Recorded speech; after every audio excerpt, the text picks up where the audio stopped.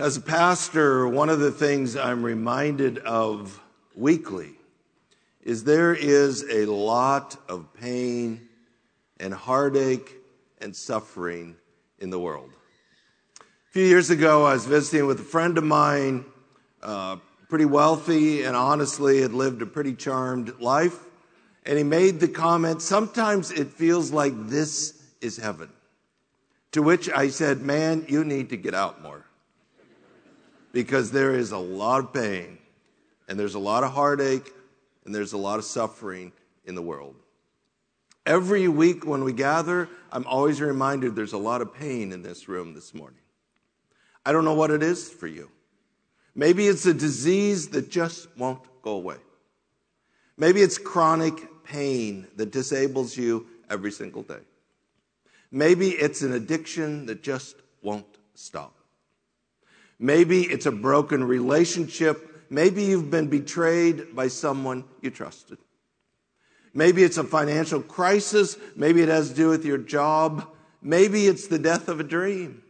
And you're coming to grips with the fact your life's not going to be the way you always thought it would be. I don't know what it is for you, but you know. You know what it is. So here's my question. Do you believe, no matter what it is you're going through, that Christ is enough? Now, we all know what the right answer is. That's not what I'm asking. This isn't a quiz. I'm asking in your heart of hearts, do you really believe Jesus is enough for whatever it is you're going through?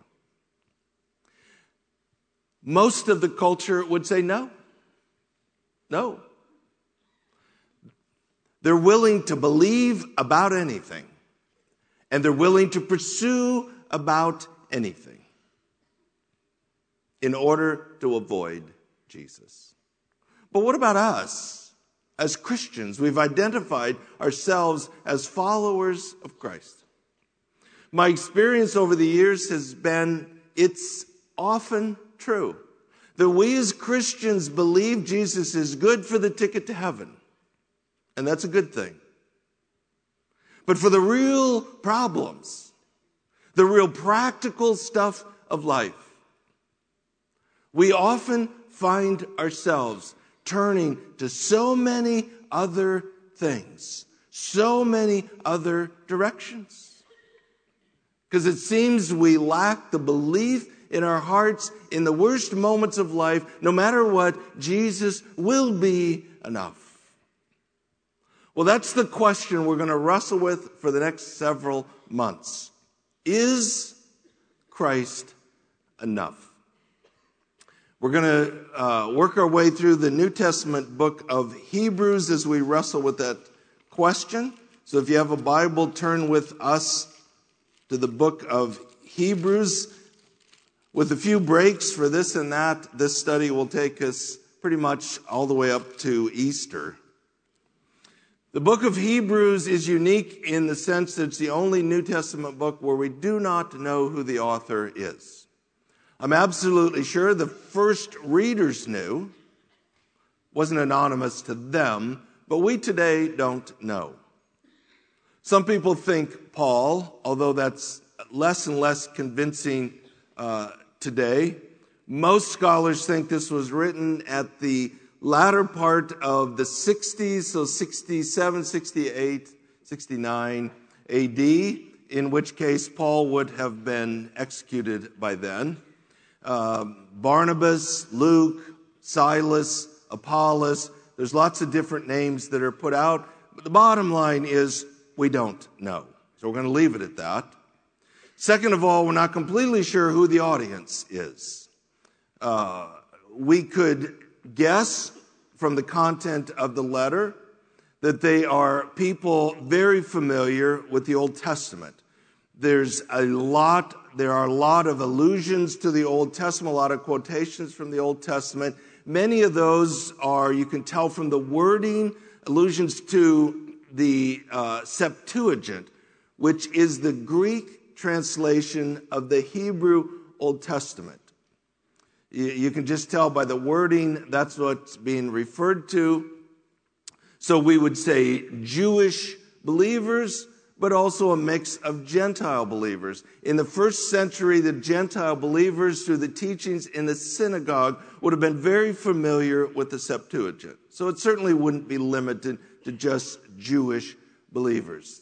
And as I think is true with all the New Testament writings, targeting believers, but an assumption there are unbelievers mixed in, as would be true of any church or gathering of believers. So generally speaking, the recipients are Jewish and Gentile believers, with an assumption there are some unbelievers in the mix.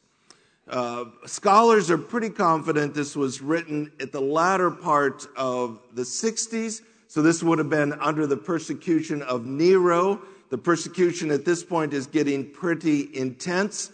In AD 70, the fall of Jerusalem, everything comes crashing down. So things are really getting intense and moving to really an all-out slaughter. It appears that those that were believers, many of them were considering maybe going back to their old ways. As the persecution got more and more intense, they're thinking about turning back out of their fear, perhaps out of their uncertainty. And maybe there were those that never really turned to Christianity in Judaism that were seeking to convince others to join them. And so the heartbeat of the book of Hebrews is in the midst of the trials and the persecution. Where are you going to turn? Who are you going to turn to? What are you going to turn back to? Everything else would be inferior. In the most difficult moments of life, why would you do that? Why would you not trust that Christ is enough? That's kind of the heartbeat of the book of Hebrews. So chapter 1, verse 1. So verses 1 through 4 are one long run-on sentence in Greek. So clearly meant to be taken in kind of one breath, one running opening. The subject is God. What has God done? Verse 1, God, after he spoke long ago to the fathers in the prophets, in many portions, in many ways. The subject is God. What do we know about God? We know that God is a God who speaks. He is not a God who has remained silent. In the Old Testament, in the Old Covenant, God spoke through the prophets. Prophets here are not limited to major and minor prophets in the Old Testament, but prophets meaning the main characters of the Old Testament. So God spoke through the main players. He spoke through the Old Testament scriptures. Many portions means many ages over a considerable amount of time, many ways. Through the scriptures, through dreams, through visions, through a number of different ways, God communicated in the Old Covenant. Verse 2, in these last days has spoken to us in his Son. So last days is a reference to Old Testament prophecies that then defines the time from the time of Christ until the return of Christ. So sometimes I hear people today say, I think we might be living in the last days, to which I always reply, I know we are. It started with Christ and it will go with the return of Christ. Biblically speaking, that defines the period known as the last days. Now, part of that was carrying the idea that in the Old Covenant, God was communicating, making promises of a Messiah, of a Savior that would come. So everything in the Old Covenant, the Old Testament, is looking forward to the fulfillment of that promise. It's one ongoing story. Jesus is the fulfillment of those promises. Jesus isn't just one more communication in the line of prophets. Jesus isn't one more word from God. He is the final word from God. So the idea is all throughout the Old Covenant, they were looking forward. But the promise has been fulfilled. The Savior has come. So we stand in the finished work, the completion of what Jesus has done on the cross. So Jesus ushered in this new covenant. And the only thing that remains is the return of Christ. So these are the last days living in the fulfillment of the promise and the responsibility of the church to accomplish her mission. So in these last days has spoken to us in his Son, the final word. Now the writer goes through a series of affirmations related to who Jesus is. All of it has to do with this idea that Jesus is superior to everyone else and everything else. It all comes back to this idea of where else would you turn? And every direction you turn, it's going to be inferior to the exalted Christ. So again, frame this discussion around whatever it is you're going through, whatever it is you're facing, wrestling with the question, is this Jesus enough to get you through whatever it is? In these last days has spoken to us in his Son, whom he appointed heir of all things. Now the language in these verses can get a little confusing. Appointed, or you see in verse 4, he has become much better. It almost sounds like he wasn't before and now is somehow risen, like he wasn't God and now he's fully God. But that would be a complete misunderstanding of the text. Think of it this way. Jesus is the eternal Son of God, fully God from all eternity, Father, Son, Holy Spirit. That's not in question. But there was a moment in time where the eternal God of the universe, God the Son, did actually take on human flesh and become the God-man in order to fulfill the promise to be the Savior of the world. He completed the mission and returned to the Father in an exalted position because he has completed the assignment. So the focus of the writer of Hebrews is not on the nature of the Son, but rather as the God-man, the mission, what we call the work of Christ. We refer to the person and work of Christ. That the eternal God did become flesh, did do the work, accomplish the work, and there is an exalted reward because the work is completed. So that's what these terms are referring to. The idea of being an heir, talked about in Ephesians chapter 1 in glorious terms, simply means that he both has authority over and possesses all things, all people, all powers in the universe. He has authority and power over everything. He appointed heir of all things, through whom also he made the world. Identifying Jesus, the one, God the Son who became flesh, is the creator of the universe. So when you read Genesis 1:1, in the beginning, God, Elohim, that is what we refer to as the pre-incarnate Christ. That is Jesus before he became the God-man. God the Son is the creator of the universe. The idea that something came from nothing is foolishness. And there are more and more scientists, secular and Christian alike, who are getting on board this idea that there's no way something came from nothing. There had to be a beginning point, which means there had to be some sort of a cause. As Christians, we just go back to the first verse of the Bible. God, in the beginning, God. But specifically, the Son was the creator of the universe. This is affirmed in the Gospel of John chapter 1. This is affirmed in Colossians chapter 1. Verse 3, and he is the radiance of his glory and the exact representation of his nature. Now, that's a little bit more difficult to explain, but basically the radiance of the full glory of God emanates out of Jesus. He wasn't lesser God. He's the full radiance of God. Think of it this way. In the Old Testament, Moses said to God, I want to see your glory. God said to Moses, Moses, if you saw my glory, it would kill you. So here's what we're going to do. I'm going to put you in the cleft of the rock. God said, I'm going to put my hand over the cleft, and I'm going to go past.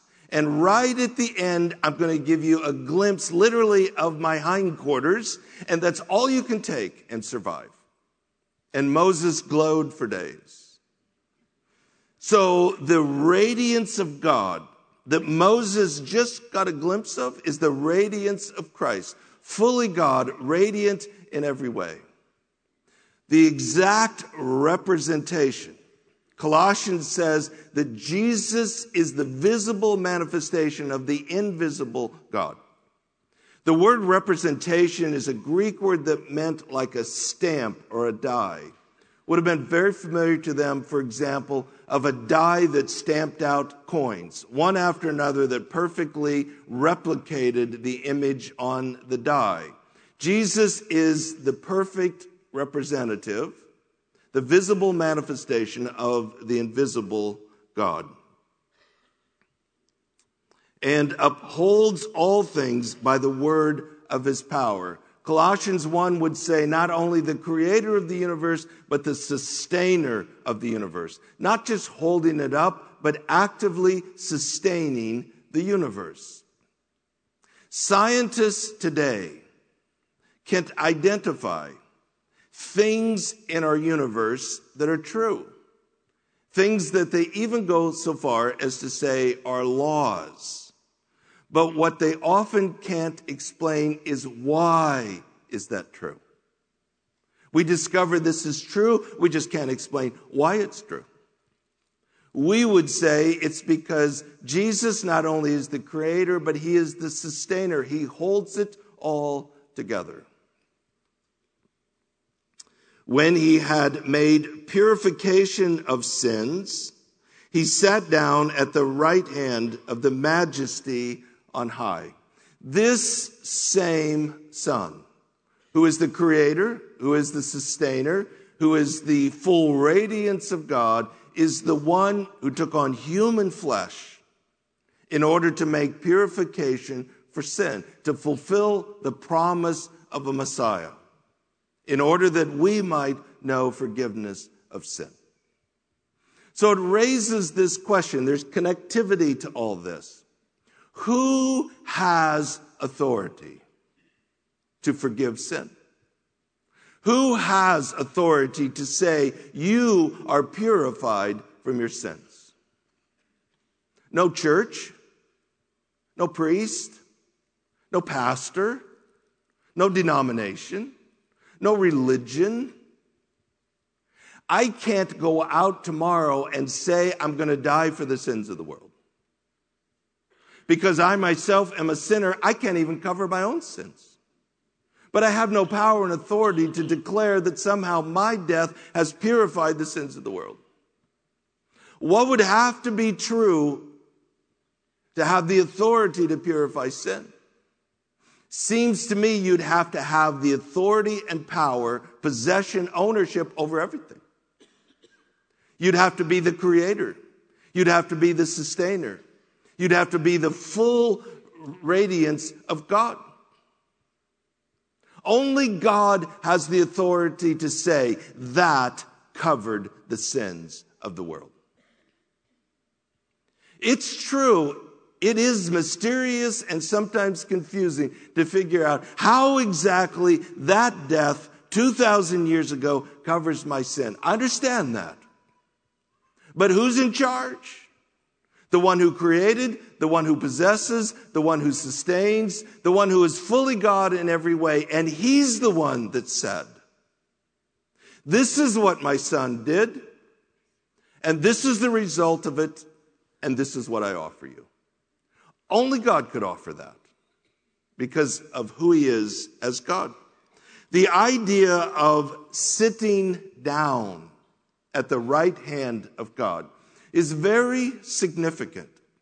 In the Old Covenant, the priests daily had responsibilities in the tabernacle and the temple to offer sacrifice and do their required work. But the priests were not allowed to ever sit down on the job. The reason for that is it carried the message that the work is never completed. And so they always had to remain standing, always at work, because the work was never done. Hebrews will talk a fair amount about that. But all of that was foreshadowing a promise that one day the Messiah would come and he would make sacrifice for sin once and for all. When John the Baptist identified Jesus, he said, "Behold, the Lamb of God who takes away the sin of the world." So when Jesus purified for sin through his death on the cross, he himself said it while he hung on the cross to telestai, "It is finished," meaning paid in full.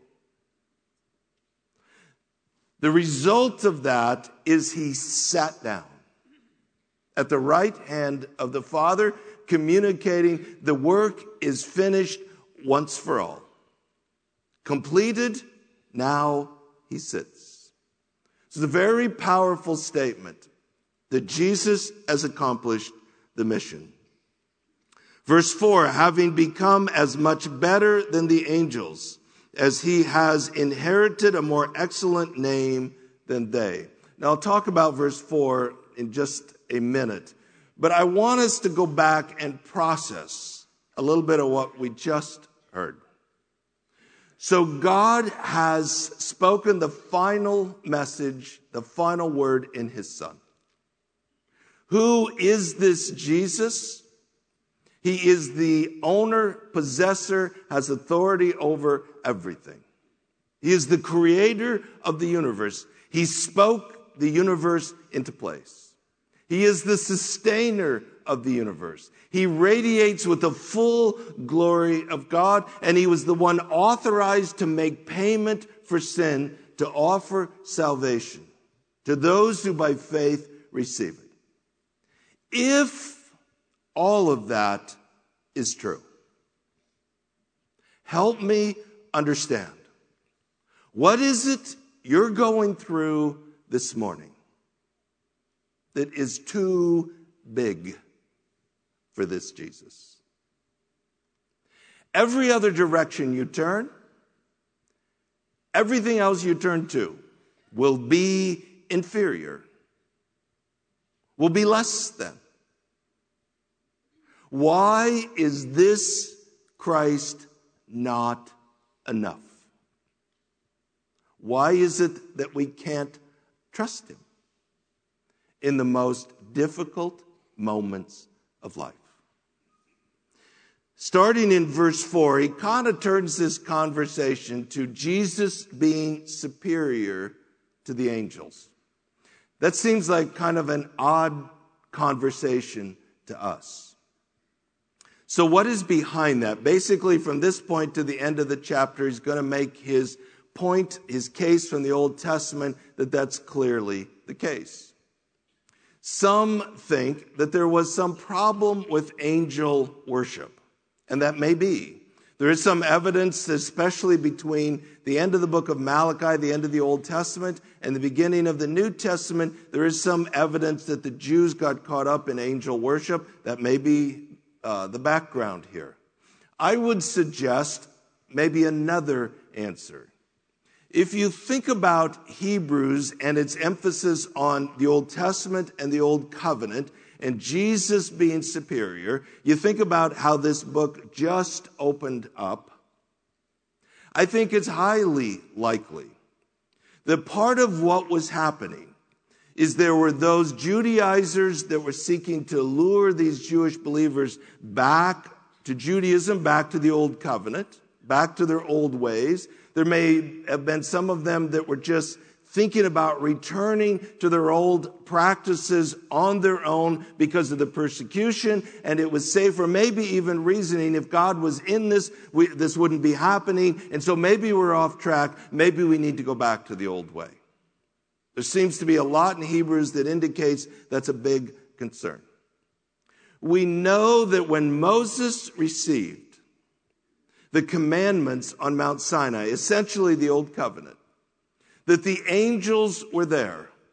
They were messengers or helped mediate that message to Moses. So imagine that you're a Judaizer and you are trying to convince these believers to go back to the Old Covenant. Part of the argument could be Jesus was just a man.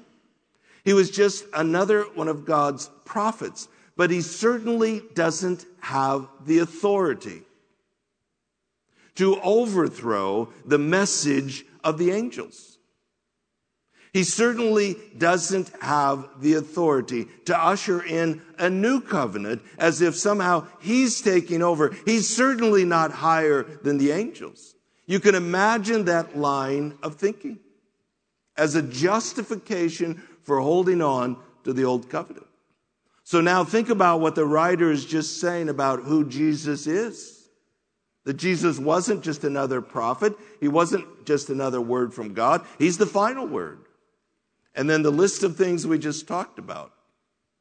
The last part of the chapter then is he goes back to a number of Old Testament passages to make his case that Jesus is superior to the angels. It's almost as if he's saying, if you're going to talk about the Old Testament, let's talk about the Old Testament. Because it's pretty clear that the Son is over the angels. So I don't want to get caught in a lot of the details of this. I just want to make the case that the writer's trying to make. So verse 5, for to which of the angels did he ever say, you are my son, today I have begotten you? That's from Psalm 2, and of course the obvious answer is never. That God identified Jesus as his son, not the angels. This verse is quoted at Jesus' baptism. It's quoted at Jesus' transfiguration. Paul quotes it in a sermon in the book of Acts. So it's a much quoted verse when God the Father identified Jesus as his son. And again, I will be a father to him, and he shall be a son to me. This is taken from 2 Samuel chapter 7, verse 14. This is David talking about Solomon as the future king of Israel. But it is a foreshadowing of God the Father identifying one in David's line, his son who will be the ultimate king, the fulfillment of the prophecy. And obviously he's never said that of the angels. Verse 6, and when he again brings the firstborn into the world, he says, and let all the angels of God worship him. So there's nowhere where the Son is to worship the angels, but the Old Testament clearly says the angels should gather and worship the Son. Verse 7, and the angels of the angels, he says, who makes his angels winds and his ministers a flame of fire. This is a quote from Psalm 104. There's a couple different ways this verse is interpreted. I think best understood that the psalmist is saying, and the writer of Hebrews is now affirming, that God uses the wind and the lightning as messengers. So the angels are messengers of God, like the wind and the lightning. Angels are magnificent beings. They are created by God. They are powerful beings. They have a significant role in God's economy. So the writer is saying angels are utterly magnificent, but they're just messengers whom God uses to accomplish his mission. Verse 8, but of the Son, he says, your throne, O God, is forever and ever. And the righteous scepter is the scepter of his kingdom. You have loved righteousness and hated lawlessness. Therefore, God, your God, has anointed you with oil of gladness above your companions. Jesus, the eternal Son of God, is not just another messenger. He's not just another prophet. He is God. And the Old Testament clearly identifies him as such. And finally, verse 10, You, Lord, in the beginning laid the foundation of the earth, and the heavens are the works of your hands. They will perish, but you remain, and they all will become old like a garment, and like a mantle you will roll them up. Like a garment they will also be changed. But you are the same, and your years will not come to an end. Again, just affirming that Jesus as the creator, one day heaven and earth will pass away. He'll roll it up like a garment and discard it and usher in the new heaven and the new earth. Angels don't do that. God does that. Finally, verse 13, but to which of the angels has he ever said, sit at my right hand until I make your enemies a footstool for your feet? Verse 14, are they not all ministering spirits sent out to render service for the sake of those who will inherit salvation? So again, there's this affirmation. Angels are magnificent beings. They are created by God. They are extremely powerful, but they are messengers, servants of God that are sent out by God in order to minister to the saints. They are not over the eternal Son of God. So who is this Jesus that has ushered in the new covenant, that is drawing this persecution for these first century believers? He is the owner, possessor, and authority over everything. He is the creator of the universe, the Genesis 1:1 God. He is the sustainer of the universe. He is the eminence of God, radiates the fullness of the glory of God, the exact representation of God. He is the one authorized to become the purifier of sinners, that we might experience God's salvation, sitting majestic over the angels as the eternal Son of God. So now we're back to our question this morning. If that's true, you remind me, what is the problem you're facing this morning that is just too big for this Jesus? Where are you going to turn? Wherever you turn, it's going to be inferior. Who are you going to turn to? Whoever you turn to is going to be inferior. Why would we not believe in the worst moments of life, no matter what, this Jesus is going to be enough? Our desire as a team is over the next several months, we together in our hearts will come to believe with great confidence, no matter what it is we're going through. We do believe Christ is enough. Our Father, we just pray that you would open up our hearts and our minds in these weeks to come to believe with all of our hearts, not just with our heads, but with our hearts, that no matter what it is we're facing in this life, Jesus is enough. And we can trust him. Lord, may that be so in Jesus' name. Amen. I've heard it said that Christ is enough, that he is God, that he was present before creation and during creation, that he made everything that we can see and everything we can't, that he was there at the beginning of all things and that he will be there at the end, that he is present now even in this place. And I've heard it said that he is good and faithful and always for me, and that he alone holds everything together. But if I'm honest, I don't really understand how that works. How can he be holding everything together when my life is falling apart? When I lose material possessions, when natural disaster strikes, when the relationship that I thought would complete me wrecks me. And when the job that I thought would fulfill me destroys me. When my very own body fails me. And when the sin that I've been hiding inside is brought to light, and the consequences are even more painful than I ever could have imagined. When the people that I love hurt me, abuse me, and leave me. When the thing that I thought I wanted most in this life slips through my grasping hands like water. When my life is in shambles, will Christ be enough for me? Can Christ be enough for me? I read in the Bible that Christ was enough for the Apostle Paul.